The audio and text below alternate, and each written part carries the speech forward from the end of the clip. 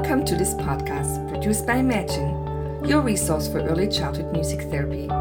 Imagine is produced by Della Vista Publisher and can be found on the web at www.imagine.musictherapy.biz. This podcast is entitled Using Technology to Support Communication in the Music Therapy Classroom and presented by Beth McLaughlin.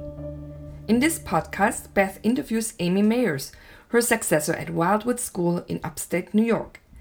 Amy works with the educational team to successfully embed technology into her music therapy sessions to promote learning and generalization of skills. In this interview, she explains the importance of having a clear understanding of the software and hardware's features to maximize students' engagement. She also emphasizes that successful use of technology may provide children of all abilities an equal opportunity to participate. I'm here with Amy Mayers, one of the lead music therapists at Wildwood School in Schenectady, New York, talking about her use of technology to support communication and speech in her music therapy program with young children. Amy, tell me about your students and describe some of their communication needs. All of our students here at Wildwood School are on the autism spectrum. We serve ages 5 through 21, and I work primarily with the elementary age students. We have a wide diversity of needs, ranging from highly verbal to nonverbal, and the supports we provide include sign language, picture exchange for communication system, and technology. Let's talk about the technology you use. Could you give us some examples? Sure.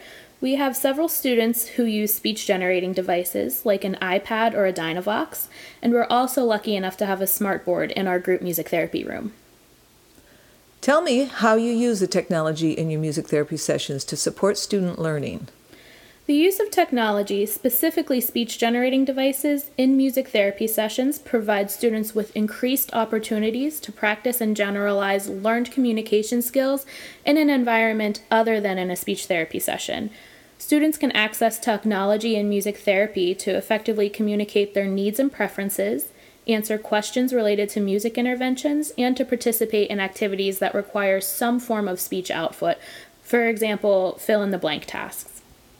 Several of the students here at Wildwood use speech-generating devices as their primary method of communication, so the incorporation of their devices into each session gives them a voice to interact with the other group members and to participate to their full capabilities. Additionally, we use the smartboard quite a bit to reinforce academic and thematic content.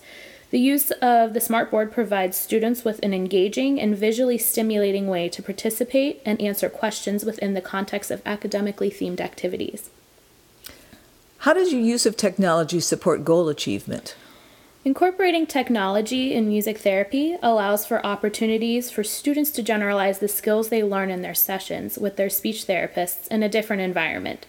For students who utilize speech-generating devices, this is crucial in the development of their expressive communication skills. Having access to their devices in music therapy allows students to appropriately request preferred instruments and music materials. Additionally, they can access their devices to engage in social interactions with the other group members within the context of shared music experiences. For example, saying your turn while passing an instrument to a peer or asking a peer, play with me. The smartboard has been extremely helpful in terms of reinforcing skills learned in academic areas. Incorporating activities on the smartboard that relate to a song allows the music therapist to create a game-like activity to reinforce the information embedded in the lyrics of a correlating song. What are the pros and cons of using technology with your students? Are there any drawbacks that you've experienced? Well, there are a lot of pros when it comes to using technology in music therapy. Using technology for communication purposes provides opportunities for students who are nonverbal or who have limited verbal skills to effectively communicate their wants, needs, and preferences in the music therapy environment. The visual piece of the screens catches the attention of visual learners and helps the music therapist reach more students and keep them actively engaged.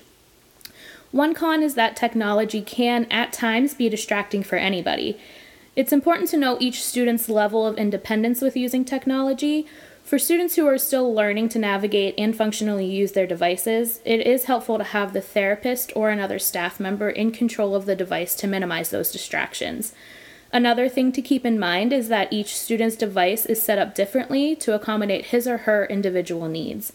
When trying to encourage students to independently access and navigate their devices, it can be difficult to keep track of how each device is set up. Does technology ever interfere with student engagement? And if so, how do you deal with distraction? As technology can be distracting for any of us, there are definitely times when it can be distracting for our students.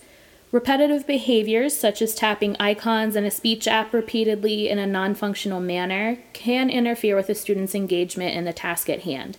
In cases like this, it is helpful to turn the volume off until they are refocused and ready to use the device functionally to communicate. Devices that have capabilities other than being used as a speech-generating device can also sometimes be distracting. An example of this is an iPad that has access to YouTube and other internet-based apps. If a student's device does have other capabilities, close supervision is important to ensure that the student is not exiting out of the communication app and attempting to access apps that they might use for recreation or leisure time. Guided access is a great tool to use for any student who uses an iPad with a communication app. By pressing the home button 3 times, you can restrict an iPad to a single open app and disable areas of the screen that aren't relevant to a task. Can you describe how you might use technology as a reward for turn-taking or for any ways that we haven't yet discussed? Using technology in music therapy is great for learning to use appropriate social phrases.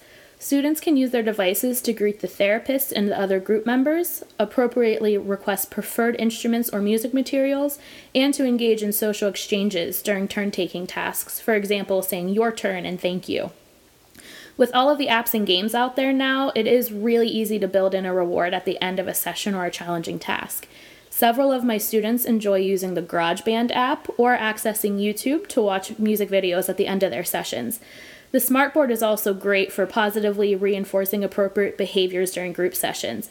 A few of my groups love using the Class Dojo app, through which they earn points for good behaviors, like quietly raising their hands and for encouraging their peers. It helps keep them motivated and on task while reinforcing the appropriate social skills they need to successfully participate in group activities. So you've talked about motivation. Do you think the students like it? And if so, how can you tell? I think they love it. It gives the nonverbal students a voice. This allows for their increased participation in group settings and brings them to a level playing field with their verbal peers. It essentially eliminates the line between verbal and nonverbal students in a group, and it's amazing to watch a group of verbal and nonverbal students equally participating in a call and response song. Using technologies such as the smartboard or apps on an iPad or tablet also allows for visual supports to be presented in a game-like format during music therapy interventions, which is usually highly motivating and engaging for young learners. Amy, do you have any final thoughts you'd like to share about the effective use of technology to support communication in the music therapy environment? I think the key to using technology effectively in a music therapy session is knowing each student's ability to functionally use technology in a communicative manner. It's important to make sure the necessary supports are in place for students who might not yet grasp that the device is to be used for communication purposes rather than leisure at that time. When used effectively, technology in music therapy can promote learning while giving each student an equal opportunity to participate fully with his or her peers. Sounds great, Amy. Thank you so much for your time. Thank you, Beth.